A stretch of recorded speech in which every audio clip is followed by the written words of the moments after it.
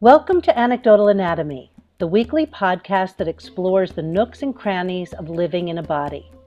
Sometimes it's the two of us having a casual conversation through the filter of that day's topic, and other times we have special guests who add their voices to the chat. We are yoga educators and body workers with decades of experience as practitioners and teachers. It is with reverence and joy that we choose to take these conversations off the mat and into the microphone. Our aim is to understand the human experience through the stories our bodies hold and the stories they tell. Since having a body is the one thing we all have in common, it seems like a good place to start. We are your hosts. I am Teresa Tobin Macy. And I'm Sherry Sadoff Hank. Join us on this journey of discovery as we sleuth our way to the connections of our individual tales to the collective experience of being alive.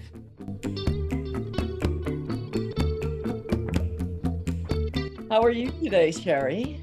I'm holding space for all of it. So at any given moment, it is what it is. So I'm not trying to deny any one thing in favor of another. We talk about this a lot in the Buddhist studies, avoidance and cravings. So those are the things that kind of we navigate around, and that's why the practices are so important. So I'm trying not to avoid anything and hit things straight on. But timing is important, and so I'm also trying to read the room, and I'm working on all the things that I'm trying to work on. And Yeah, I how are know. you? I'm doing the same thing with moving. I'm constantly carrying and walking down memory lane, so there has to be some space to walk down memory lane for whatever that's going to have to offer. But also to be like, yay, I get to go visit and have an adventure.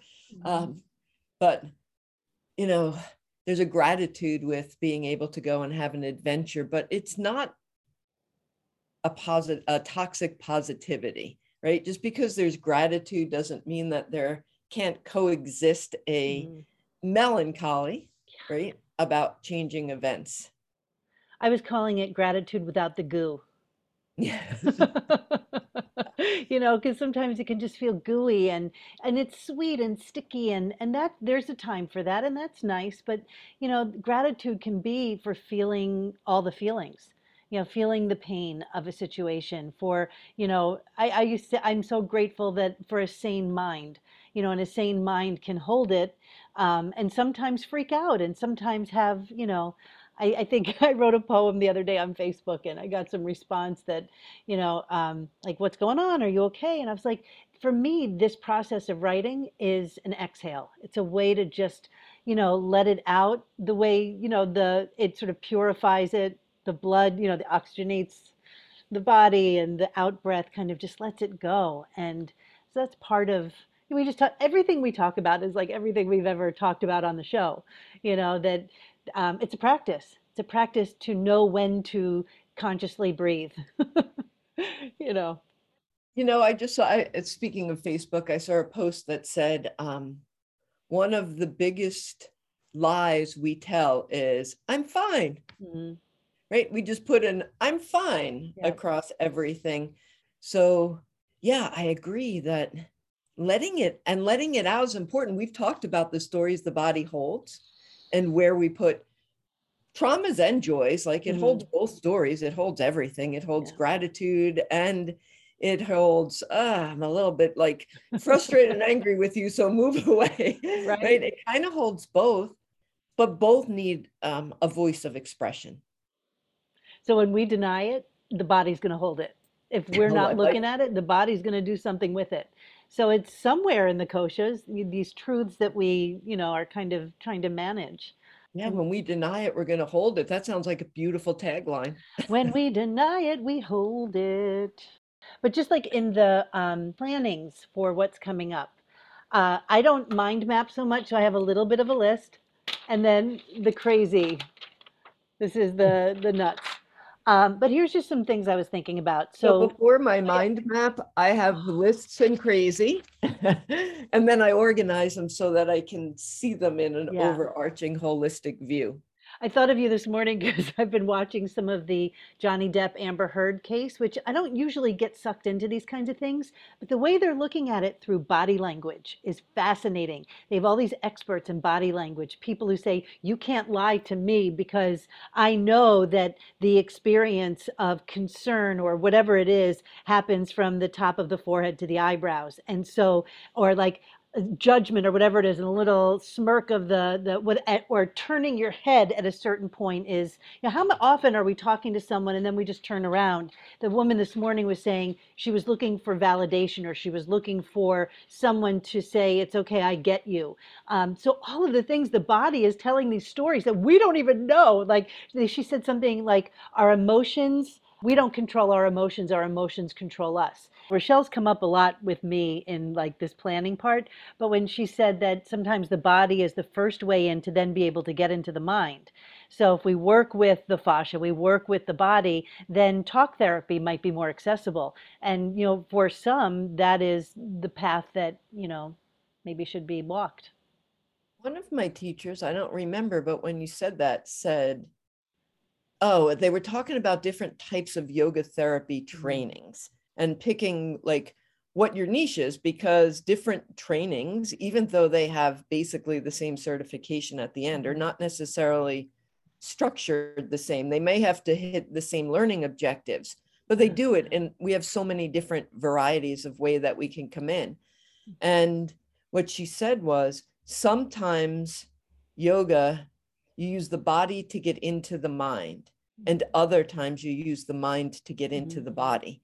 And depending on who you are and what you want your journey to look like, or different times within that journey, you're going to use the tools differently Mhm. based on who you're working with or how you're working with yourself. Right. I think it was really good that we started with the koshas. Because they're the ways in, man, the Yeah. mind, the body, and then within those two overarching structures are all these more nuanced koshic experiences. Yeah. So as far as the body, again, Rochelle came up when she said she embodied, the shape of a friend of hers in the mime class and was able to feel like she was her. Now I'm watching the show Merlin, not the Hallmark one that was on TV several years ago. It's on Netflix. Really, really good. And now I have this whole other thing about it because they have reimagined the Arthur legend in ways that at first triggered me because I never think I'm a purist, and then I start reacting as if I am one. But then I'm really loving the way they're telling the story. And even in the reimagination, even though Uther never lived to see Camelot, he is the king of Camelot in this one. And it's Anthony Stewart Head, who I freaking love. And he's doing a great job. And oh my, and Arthur and Merlin, they're so good. But so I just watched in season two, there's a two-part Beauty and the Beast. And it's this troll, I mean, and they make her, the makeup on this is like that show where they do the crazy makeup. But she's this incredibly disgusting troll, farting all the time, eating maggot, rotting food. But then she takes this potion to make her appear as Uther's desire, which is this Katrina, I think, this Princess Katrina who becomes queen. But her whole family had perished. He didn't know that though. So she appears in this form, but she has to keep taking this potion to stay in the form. But she's also, her nature is troll. So she hates being clean. She hates the clean sheets.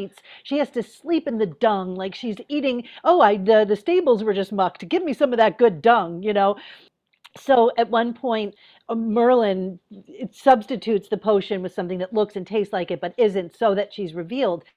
But my point about all of this is that even when she's looking beautiful by our standards and not the troll standard, when the potion starts wearing off, she begins to embody the troll. Like she hunches forward, her voice changes, and her facial expressions change, and she becomes the troll, even when she is in the appearance of Katrina. And I was so struck by that, I think more because of what these conversations we're having, and how, as the actor's journey is to inhabit these character traits of something sometimes completely other. And then to be able to bring them both into balance, I was just fucking blown away. The acting in this is so good, and the characters are so good. It's a little Pollyanna sometimes. I mean, it's, when you think back to the medieval times, it was probably more violent than, and like dirty than what's being presented. But I'm lost in it. I fucking love it. You went right back to our episode on archetypes and patterns, right? She just fell right in, regardless of what she Right? looked like. Her archetype came out, and that was her desires and what she was looking for. I think I do the same thing. Maybe others do, you know, whatever archetype. Right now, I'm embodying my archetype of adventurer because it's time to move, transition, do something different. And so I also have to make that transition from homebody. Oh, I'm real comfy and cozy Mhm. here. And oh, I got everything I need. And whew, look at spring blooming on the farm. Everything nice and cozy and homey. Mhm. And but the next part of this archetype is like, oh yeah, but knock, knock, knock, knock. Remember, we have some adventure over here and look what we're going to do. And oh, do you really need all that stuff you're trying to pack up? You can get new stuff when you get back. Right. We're an adventurer. We don't need all these ties down. And these archetypes are having this conversation in my head as I pack every box and and to give away every little bit of thing that I'm like, yeah, I don't need that again. I can get that one again. Yeah. So yeah, archetypes and patterns. We just kind of weave in and out of them Mhm. as um, life or Mhm. circumstance asks for us to. Yeah. There's You a know, I once poetry. Yeah. said, I really don't like change. I hate change. I like knowing what's going to happen. I like my comfort zone. I like all of those things. And my son said to me, "You know what, Ma? You should be more afraid of staying the same than of changing." And it was years and years ago, and it stuck with me all this time. I was like, "Yeah, ooh, That's like profound. it is, right?" Hmm. Yeah. Yeah. See, when our kids are smarter than us and have Oh my gosh. have Yeah. these profound things to share, it's like, oh, okay. Yeah. Yeah. And we see that everywhere. We even talked about that in practices that, if you feel the same 30 years as you did, 30 years later as you did after the first time you sat or practiced, then, what was kind of the point? Why are you taking this time to, maybe there is a point, maybe it's just to be still. But I also want to say, like, when I said that, I didn't mean like huge changes. They don't have to be huge. They can be just like, oh, I can sit more still than I used to be able to. My breath is a little bit deeper. They don't have to be these, transformational aha moments all the time, though there hopefully are some along the way. But the more consistent changes are really subtle. They are. And sometimes we don't even notice them until you look back. Mhm. Right? Yeah. So sometimes we're going through something and we're like, it's either, oh, yay, this is great, or I don't want to. And then you move on, you get to the next part of your journey. I get to the next place, the next thing, the next career, the next whatever you want to put after the word next. And you look back and you're like, oh, I never would have been here and found all of this and had this great part of what I've evolved into if I Mhm. didn't have those tiny little changes that happened along the way. And I think when you said it doesn't have to be this big aha transformation, I think transformations are just the accumulation of tiny little changes along the way. And then one day you're like, huh, wow, look at all these little tiny baby steps I took, and here I am. I mean, our podcast is almost a perfect example of it. We've told that story about how we came from book to podcast, Mhm. but then also all of the things we've learned and we're still learning, like our conversation last night. How do you put somebody's name into the email? It's, seems like an insignificant, like technical detail that needs to get done, Mhm. but it's really so powerful Mhm. um, for me when people address me with my name. Yeah. Right? It's a powerful way of building community and staying connected to use our names as we address one another as part of our language. I totally agree. And if I'm on the phone, I've changed a lot on this too, because I used to be kind of a bitch on the phone if I wasn't sort of getting what I needed in that moment. Why are the systems so bureaucratic? Why can't you just answer the question? Da da da da. But I always ask the person, whether it's like a customer service or bill paying or whatever it is, I always ask the person's name so that I can refer back the name and I write it down on my pad because I know I will forget in the moment, especially if I'm so distracted by the reason for the call. But it is nice. It's a sales thing too. You want people, you want to connect with people. I know I used to be really resistant to name tags. I would go to a lot of networking events and I thought, why not just introduce yourself? That's the way in. Hey, what's your name? That's a way to, but now I think we need a name tag revolution. If we all wore name tags, we could just approach strangers on the street as if they're friends. We could call them by their name and say, "Good morning, George. How are you today? Good morning, Teresa. How are you today?" And then we might be able to bridge this gap between separation and unity and say, we are really all made of the same stuff, and greet each other. Hey, and I'm sorry, I got to introduce, that's Luna. If you hear her, you may not. But my friend Michelle was listening, it listens to the podcast, and she said, I know Siva, but I have not met your animal goddessdom yet on the show.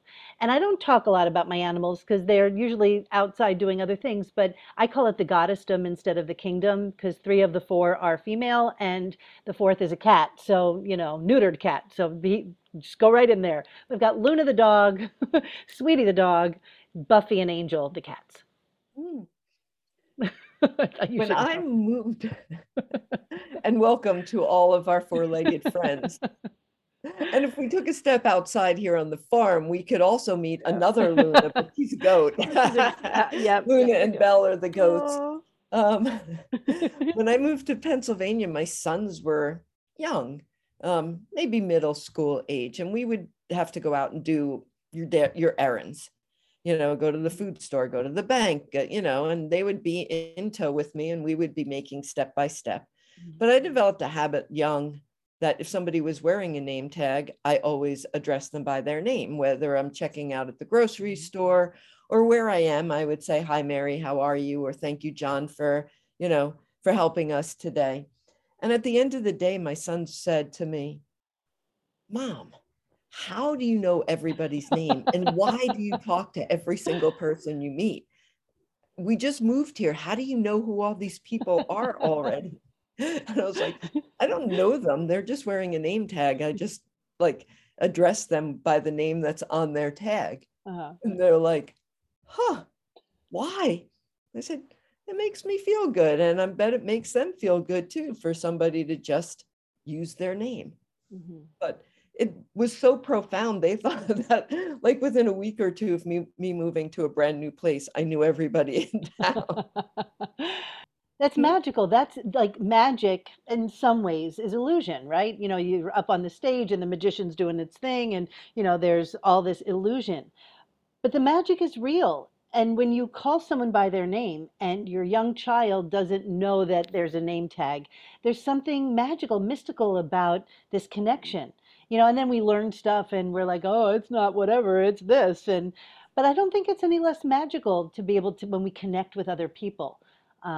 Yeah, I'm doing that thing. I'm waiting for like the body language expert. Like, what is this? I'm always doing this. Am I really concerned all the time as I furrow my brow?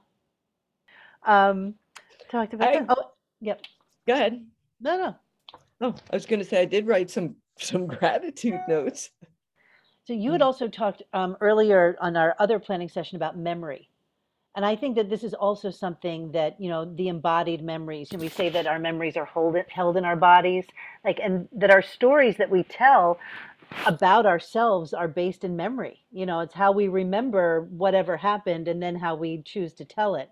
And how we choose to tell it may show up in the different koshas and our different, whether we were told the story so many times that that's how we remember it, the way we were told, whether we actually remember it, and how old were we when that happened? You've talked about this before. It was my 8-year-old self who remembered this. And so am I retelling it as my 8-year-old self, or am I embellishing it with all the things I've learned in the interim years? this idea of false memory, this idea of remembering past lives. And the other day I was falling asleep, and I don't love to watch TV before sleep, but if it's on, I will. And Flashdance was on. And Flashdance does for me like that final scene where she gets the courage to do the dance, and you know it's the professional dancer, not really Jennifer Beals doing it because they don't really look anything alike. But suspension of disbelief is a good thing. But as a youth, as a teenager watching that, and same with the movie Fame, the original movie Fame with Irene Cara, those when I watch those, my body has an experience. My body has an experience of remembering my dreams, my big, big, big dreams of my youth. The things that I imagined my life was going to be, and how who I was going to be on that journey from the perspective of a 13, 14, 15, 16-year old. And so watching that scene, I get thrilled. I couldn't sleep after it. I was just, got a feeling, beings believing. And I just like, you can have it all. And I really believe that I could have it all. But what did all mean then? And what does all mean now? Because in some ways, I feel like I do have it all. But it doesn't appear, it doesn't look the same way as it did when I imagined it then. Oh, I mean, we could talk about, you know, these memories. We also, in that same conversation, talked about watching videos of self. Now, our childhood videos are on 8 millimeter films with not great voice and not the most skilled of camera angles. So they're not quite as lifelike as children who are growing up right now, with everybody having an iPhone in our pockets and not missing any important, or not even just not even, I don't want to say it's not important.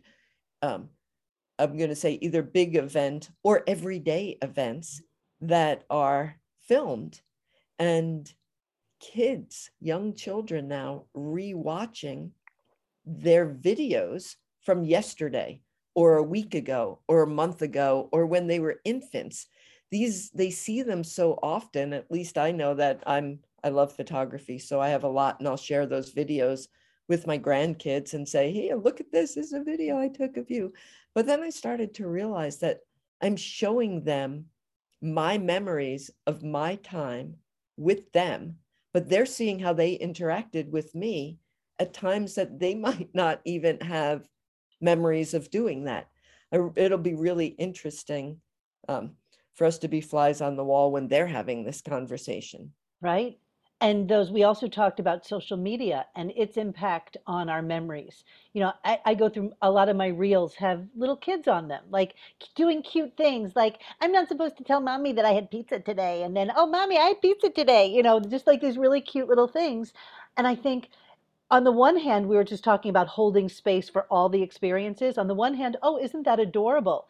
And then the other part of me is thinking, this kid is performing for the camera because dad or mom has created a situation where they know they're going to get positive response. They know that they're going to get all these likes and hearts, and the dopamine in their bodies are going to start surging. And then there's this we develop, I think we're creating a certain narcissism, a need for that validation from the outer world in order to feel our cuteness, our sweetness, our kindness, whatever it is, our humor. And I don't know that it's not all bad or all good. I mean, I don't think it's all good at all, but I don't think it's all bad. But I think we need to see how each generation reacts to the one before. So the generation right before my kids was the generation of all the kids getting trophies, all the kids getting, the participation awards and all of that.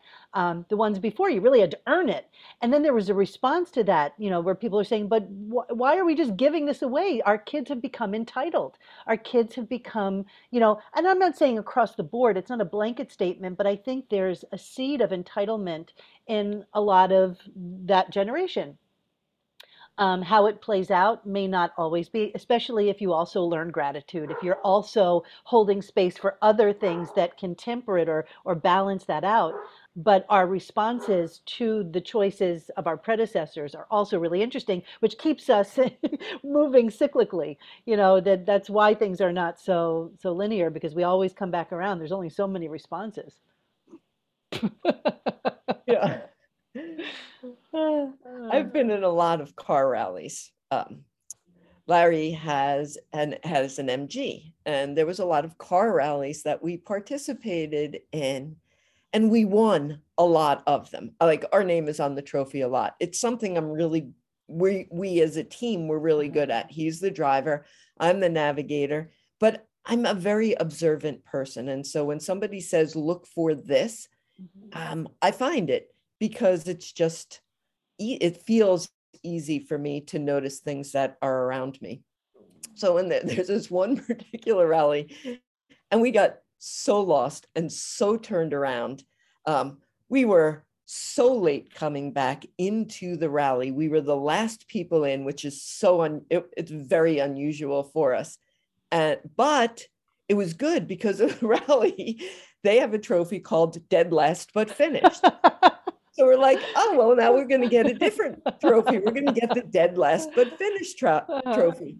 And don't you know, while they're giving out the trophies, another team that had the lowest score but came in early argued that they should have the Dead Last But Finished because their score was the lowest. Therefore, they were dead last and they finished. And I looked at them, I was like, are you really arguing for the last place trophy? Here, take it. If you want it, you can have it, but come on, it's last place. They were up there arguing that's what Dead Last But Finished meant. And I was like, here's your trophy. Oh my gosh. Got to Funny. fill that mantle. Got to make sure, I have one little trophy and it's from high school and I keep it up there. It was the Best Actress Award at Westchester University. I did a one act play through my high school and it's the one that I won and I love it. And it doesn't have my name on it because they didn't know who was going to win. And it was, a regional acting competition. But I'm very proud of that. It shows I did something good once. The thing that was great about the car rally trophy is that there's one trophy um with little engraving plates on the base of it. So you get to hold it for 6 months until the Oh, next rally. that's And awesome. then it gets passed to the next people. So they get to see everybody who won this cup.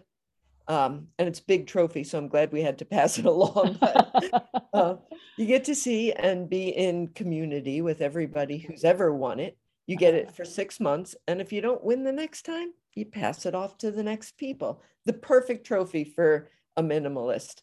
You get Right? to Reduce, borrow it. reuse, recycle. Mhm. Wait, I lied. My brother gave me a trophy once because I was in his room. I'm really little. He's about 8 years older than I am, or 7.5 years older than I am. And he had gotten so many trophies for so many, he's good at everything he does. And I remember feeling really sad. I was a little kid and I was like, oh, I'm never going to get a trophy. And he took a little tiny, like one of those cup trophies that have little handles and it had a little base on it. It was really small. And he made a label and it said, World's Best Sister. Oh, And what he a gave good it to big me. brother. He really, I look back on the trajectory of that relationship, and all of my siblings, I just adore. I am, and but my relationship with my brother was always kind of mysterious. And when my parents got sick and he moved back into town to help out, we really got very, very close, and I'm just so grateful for that. Talk about gratitude. Yeah, nothing like death to bring siblings together. Sorry, Yeah, I have not sorry. 7 of them. No. 2 brothers, one is passed, 5 sisters, enough to say I have a sibling for every event in my life. I love Whatever's that. going on, I have a perfect sibling to share it with, cry it with, laugh about it with, sometimes a few.